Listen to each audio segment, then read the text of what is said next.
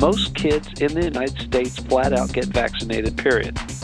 But against the backdrop of the dynamic perceptions of parents about the risks of vaccines and kids perhaps even seeing it more in line with their own personal health, you do get these controversies that erupt. From the beginning of vaccination, at least, certainly there were anti-vaccine activists from Jenner and onwards, although they have been less prominent and less influential during the 20th century probably until the 1980s and on. Welcome to the award-winning podcast Lawyer to Lawyer with J. Craig Williams and Robert Ambrogi, bringing you the latest legal news and observations with the leading experts in the legal profession. You're listening to Legal Talk Network.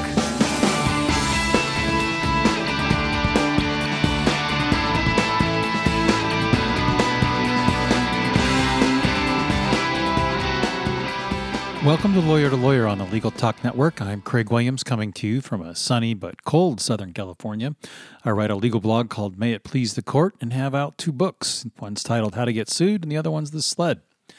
Well, before we introduce today's topic, we'd like to thank our sponsor, Clio. Clio's cloud-based practice management software makes it easy to manage your law firm from intake to invoice. You can try it for free at Clio.com. That's CLIO.com. Well, according to the History of Vaccines, which is an educational resource published by the College of Physicians in Philadelphia, the development and growing use of the smallpox vaccine in the early 1800s triggered the establishment of vaccination mandates, especially for children. Over the years, however, there's been a great debate over whether to vaccinate children or not. And just recently, there was an 18-year-old child from Ohio who, after years of not being vaccinated, defied his mother's wishes and became vaccinated. So are there legal issues behind not vaccinating your child? Is it the parent or guardian's legal right to make that decision on the child's behalf?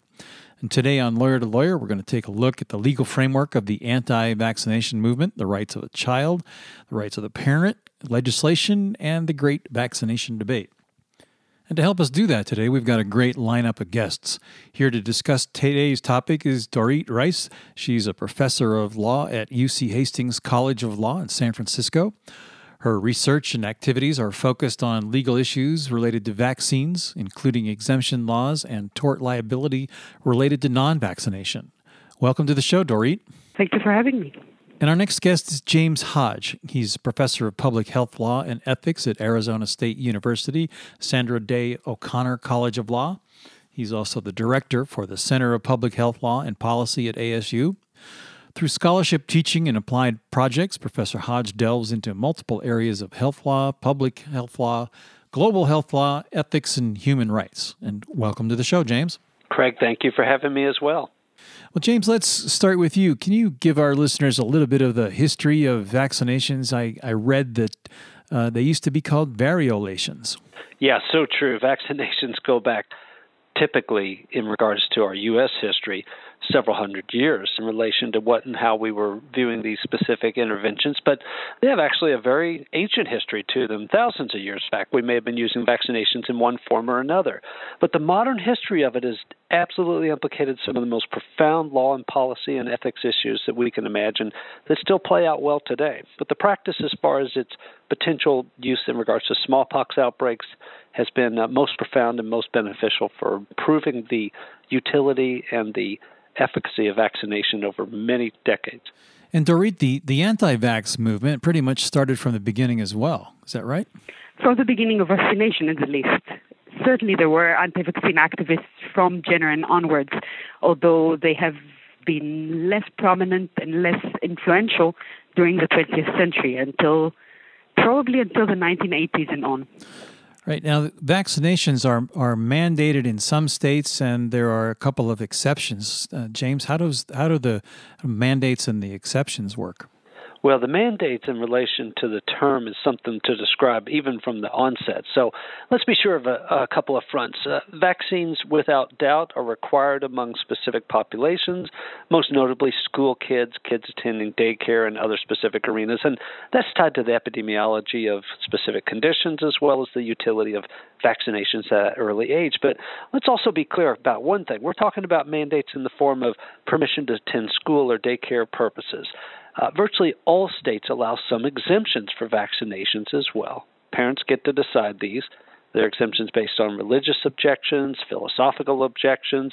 Some of these are harder than others to obtain, but to be sure, nearly all states do have some exemptions of another, plus the primary one, the one that we can never forget, the one that's constitutionally grounded.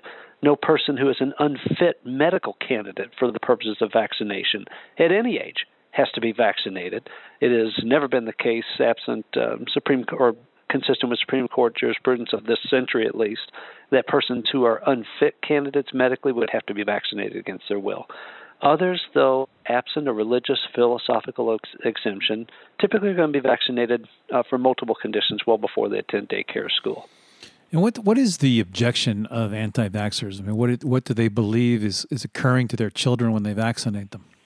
So there's two types of objection. One set of objections is to vaccines generally, and the other is to vaccine mandates, and they draw on different sources.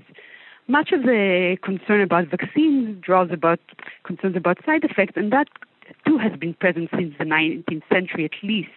And at the time of the smallpox vaccine, it was probably more well-founded than it is today. So some part of the concern is a fear that if my child is vaccinated, my child will be one of those that suffer vaccine side effects. And anti-vaccine people think that those side effects are a lot more common than scientists suggest. Other concerns revolve around vaccine testing. The anti-vaccine movement claims vaccines are not sufficiently testing, which is not true because vaccines are tested more than other things. Another set of concerns draws on religious objections, for example, about the use of cell lines in vaccines. Some vaccines, so vaccine viruses have to be grown in living cells, and some of them are grown in cells that descend from cells from abortions in the 1960s. Abortions not related to vaccines, but the cells were drawn from there.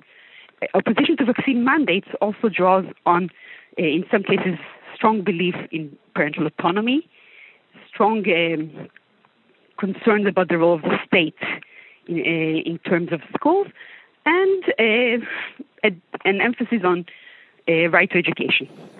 Now, Dorit, there was a change in California last year where an exemption was removed. How did that occur? So in 2014, the end of 2014 and the beginning of 2015, California saw a large measles outbreak that spread to, I think, 17 states and Mexico and Canada. We actually got a little Mexican 2-year-old sick in measles for the first time in a long time. The outbreak caused an outrage against non-vaccinating parents, and the legislature, in collaboration with some parents group and a lot of other groups, passed a law removing the personal belief exemption to vaccination requirement. That was in 2015, at the end of June 2015, and the law became operative in June 2016. Well, James, there's been some significant opposition to vaccines, and it seems to be based on one study. What's the objection to, and what's the basis of that Lancet study?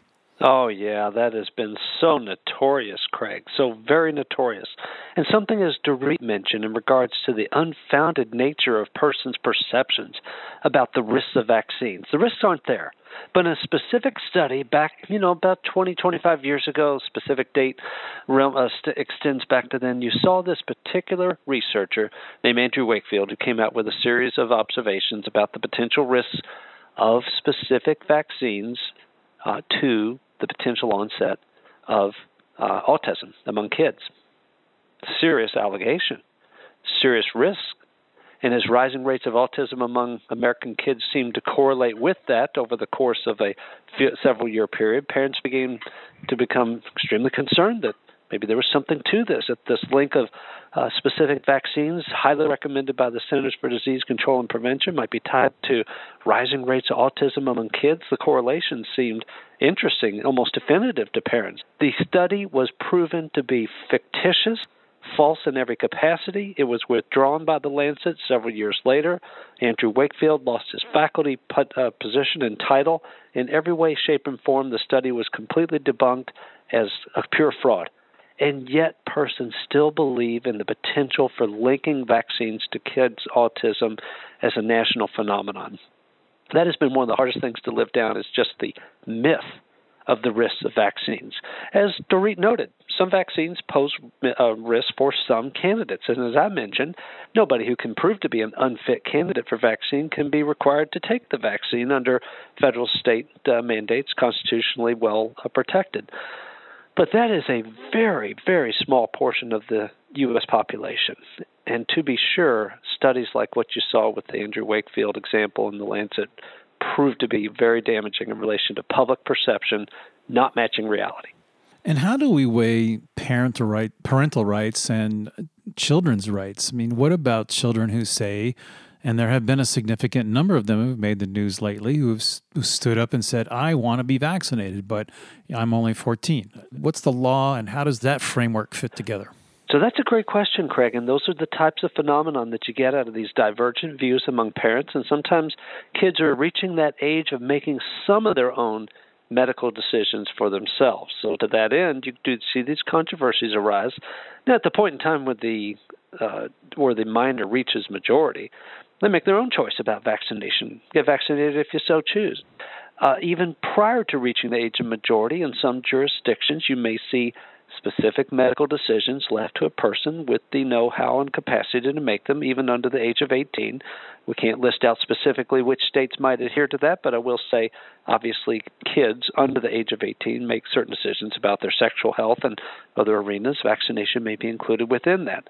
But it is a fascinating observation that you literally have at times families pitted against each other, with one not allowing a kid to get vaccinated and the other that minor seeking vaccination.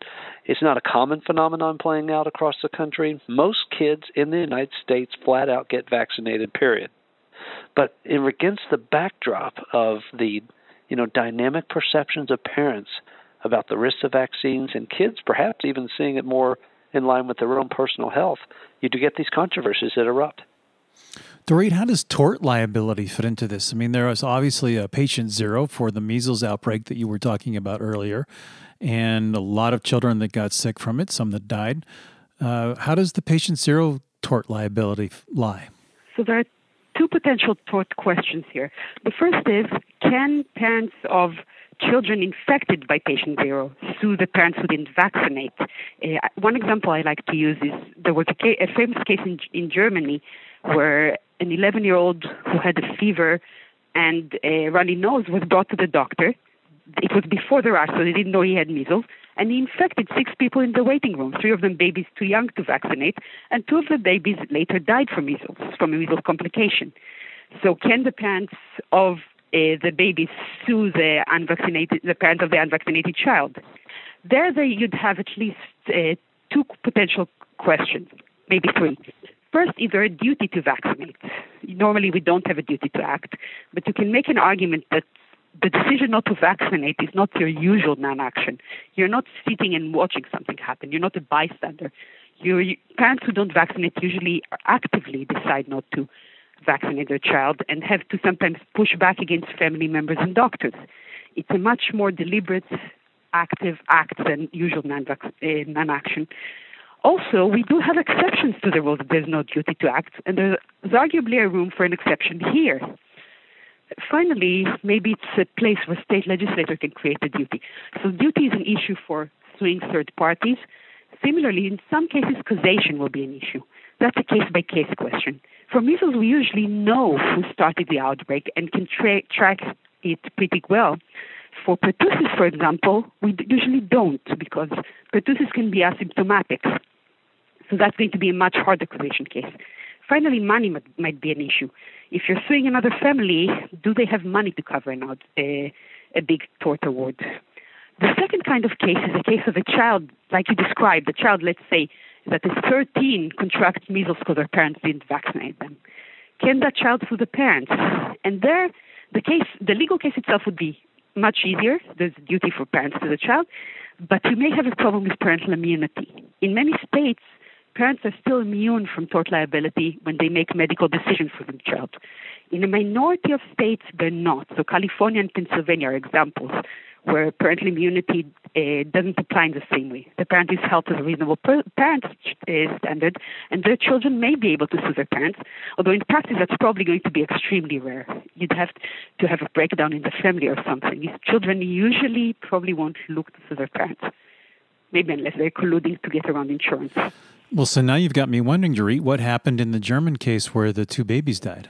The parents didn't sue. The parents were, there was never a tort case there. I'm using it because it's such a stark case where the decision not to vaccinate hurt others who couldn't vaccinate and couldn't protect themselves and had such horrible consequences. But there was never a tort case.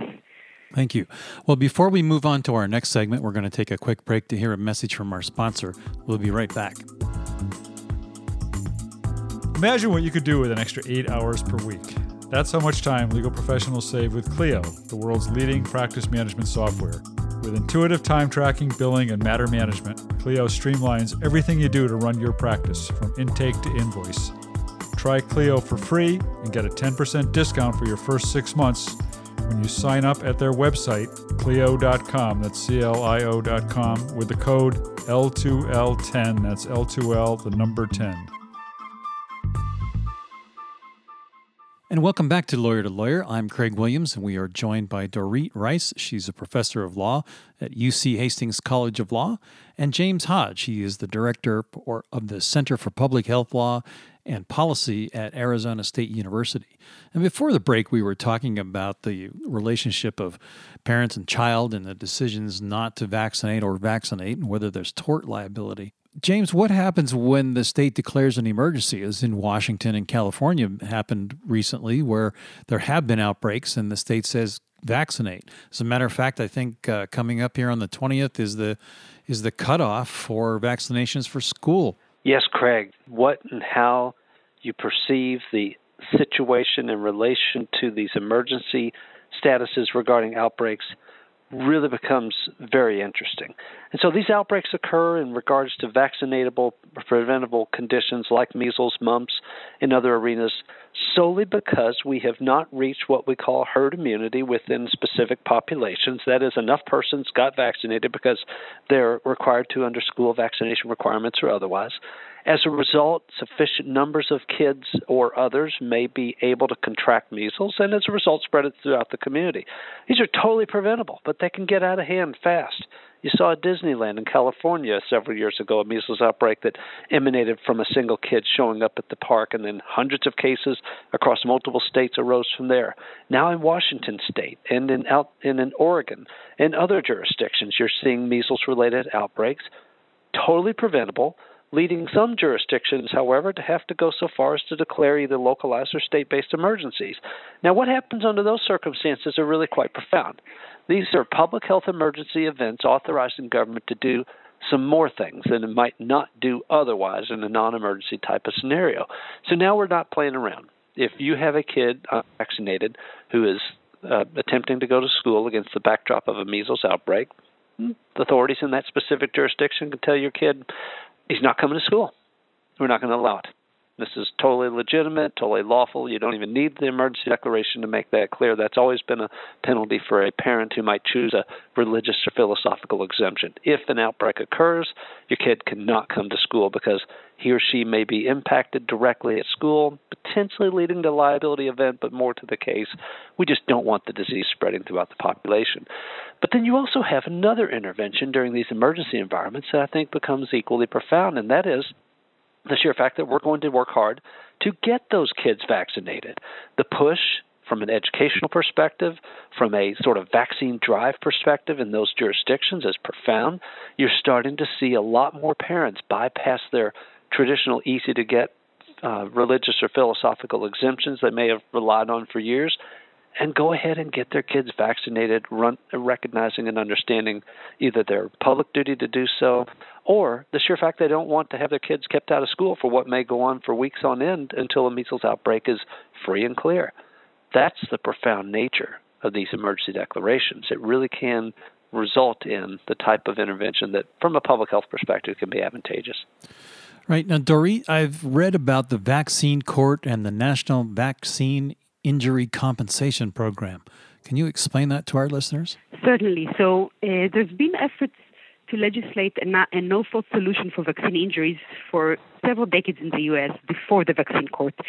They didn't work. In the 1980s, there was a concern about the diphtheria, pertussis, and tetanus vaccine, in part fueled by a TV show that suggested that it caused severe harms, a TV show that was probably not well-founded. There was an increase in the number of lawsuits, and manufacturers started leaving the market. In response, Congress, worried that the vaccine supply will decline and children will be at risk, managed to hammer out a compromise legislation. Compromise meaning nobody was completely happy with it. So involved in the legislation were medical organizations, pharmaceutical companies, and nascent anti-vaccine organizations. The legislation had two purposes. One, to secure the vaccine supply by protecting manufacturers from liability. Two, to help people who have the vaccine harms be compensated quicker and easier. It did a number of things, but for your question, it created a no-fault compensation program that gives people who go to it a number of breaks. It does not require showing fault. You don't have to show a design defect or negligence. It relaxes the standard of causation. In some cases, if you claim what's under the so-called table of injuries, you can have a presumption of causation. Causation is presumed. But if you're claiming a non-table injury, the standard is less than in civil court. It's the Alfand standard. It basically says that a plausible theory backed by a credible expert is enough without having scientific data that shows a causal connection. It also has laxer rules than the rules of evidence. Experts are not held to the Doebert standards. More things are allowed than in regular court, and it covers fees and expenses for plaintiffs even if they lose, as long as the case was reasonable. On the other hand, it provides manufacturers with liability protections. For most kind of claims, they're not absolute. You have to go through vaccine court, and then you can go to regular court. There's, for example, a case in San Jose right now about the HPV vaccine that went through vaccine court and is now in regular court. For design defect, the Supreme Court ruled in 2007 that there's total preemption, which means that design defects cannot be brought in state courts at all. So it's a compromise. It provides a lot of breaks for people with vaccine injuries. It has a very low bar for compensation, although it does have some problems. For example, a very short statute of limitation, 3 years with no tolling for children. I know 3 years is not unusual, but no tolling for children is unusual. And on one hand, it provides breaks for plaintiffs, petitioners. On the other hand, it does protect manufacturers for liability. I would add that the rate of compensation in the program, even with all these breaks, is about 1 per million doses of vaccine.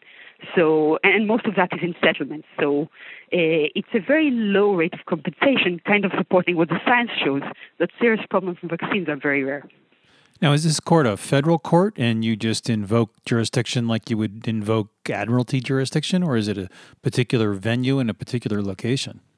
It's a particular venue. It's an administrative program under the Court of Federal Claims in Washington that has, I think, 8 special masters, which are lawyers appointed by the judges of the Court of Federal Claims, which is a congressional court, not an Article 3 court.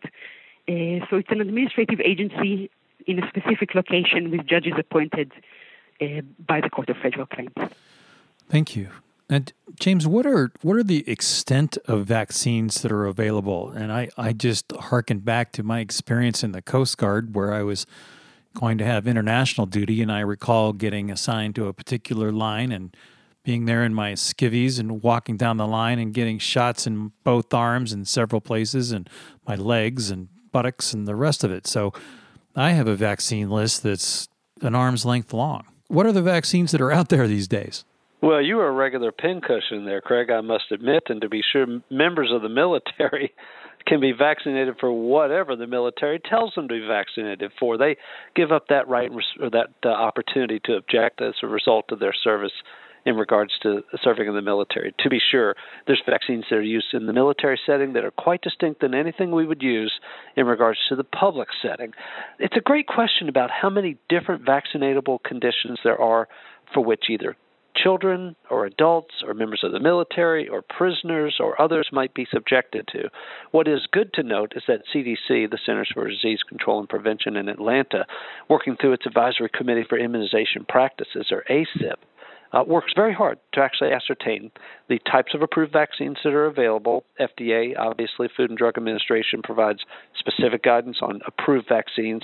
And then CDC works very hard to make sure that those vaccines are tabled appropriately for either pediatric use, adult use, at specific ages, such that particular populations are getting the fullest benefit of vaccines at the right point in time.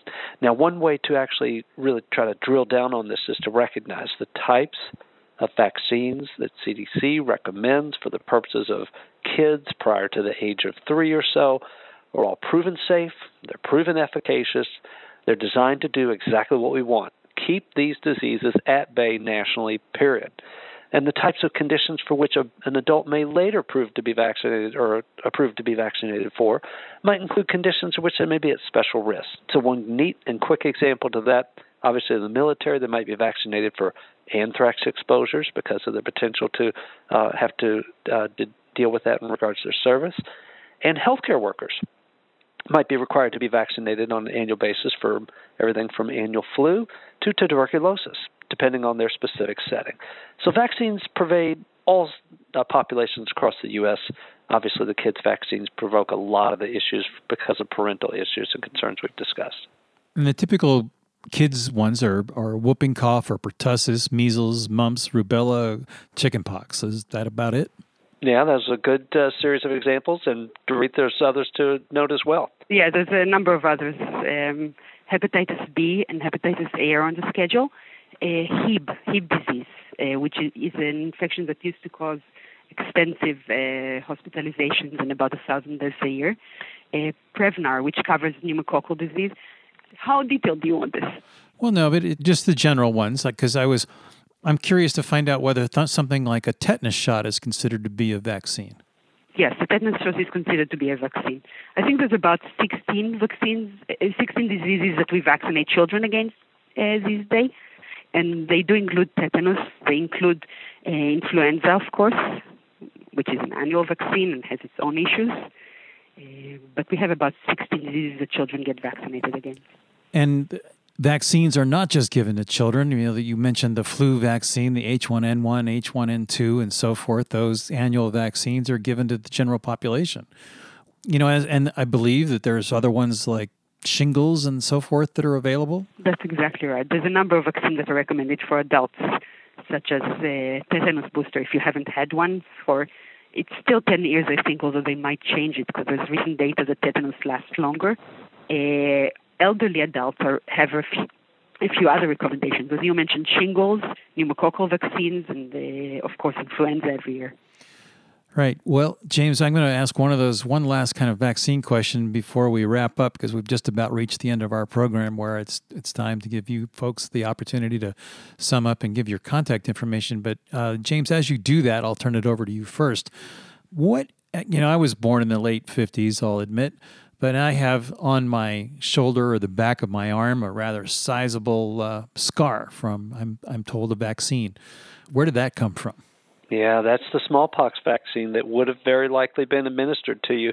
At that age, we were able globally to eradicate smallpox as a scourge that had affected populations for thousands of years back in the mid-1970s. And to be sure, along the way in doing that, which was a tremendous effort to actually literally rid the world of the natural causes of smallpox. Smallpox vaccine began to, of course, be phased out because it posed no more risk to others. Sometimes it's come back into the fold, as I was mentioning, the military may be vaccinated against smallpox just because of the potential bioterrorism threat that it presents. But to be sure, that's what you experienced, and there are sort of vestiges of the past for persons of certain age who have undergone vaccines like perhaps you have and others along the way. Let's not fail to recognize from a legal and policy perspective exactly what vaccines represent. They are very likely the single greatest advancement in public health science over the last century to obviate millions of cases of preventable deaths. As a result of vaccines, we all live much healthier lives and have almost entirely eradicated certain conditions that would still be scourges today.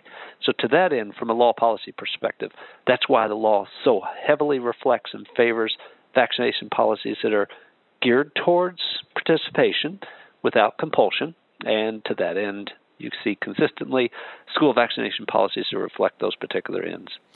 Great. And how can our listeners reach out to you, James, if they'd like to discuss this with you further? Oh, great. I'd look forward to it. You can reach me anytime at the following lowercase email address, james.hodge.1@asu.edu. Great. And Dorit, I'll turn it over to you to wrap up and give your contact information along with your final thoughts. My final thought is, James already highlighted the benefits of vaccines. I want to point out that we have one of the safest vaccine supplies we've ever had. Risks of vaccine today are lower than they were in the 70s or 60s, even though we have more vaccines. Serious harm are extraordinarily rare. Vaccines are thoroughly tested, and part of the reason that the law is so differential to states when they put vaccine mandates in place is not only their importance, as James pointed out, but also the fact that they're extremely safe. My contact information, people can reach me at my phone number at 415-565-4844, or through email at reissd, REISSD, @uchastings.edu. Wonderful. Well, thank you, Dorit. And I'd like to thank both of our guests, James Hodge, the Director of Center for Public Health Law and Policy at Arizona State University, and Dorit Rubenstein-Reis. She's the Professor of Law at UC Hastings College of Law. That brings us to the end of our show. If you like what you heard today, please rate us in Apple Podcasts. You can also visit us at LegalTalkNetwork.com, where you can leave a comment on today's show and sign up for our newsletter. I'm Craig Williams. Thank you for listening. Join us next time for another great legal topic. When you want legal, think lawyer to lawyer. Thanks for listening to Lawyer to Lawyer, produced by the broadcast professionals at Legal Talk Network. Join J. Craig Williams and Robert Ambrogi for their next podcast, covering the latest legal topic. Subscribe to the RSS feed on LegalTalkNetwork.com or in iTunes. The views expressed by the participants of this program are their own and do not represent the views of, nor are they endorsed by, Legal Talk Network, its officers, directors, employees, agents, representatives, shareholders, and subsidiaries. None of the content should be considered legal advice. As always, consult a lawyer.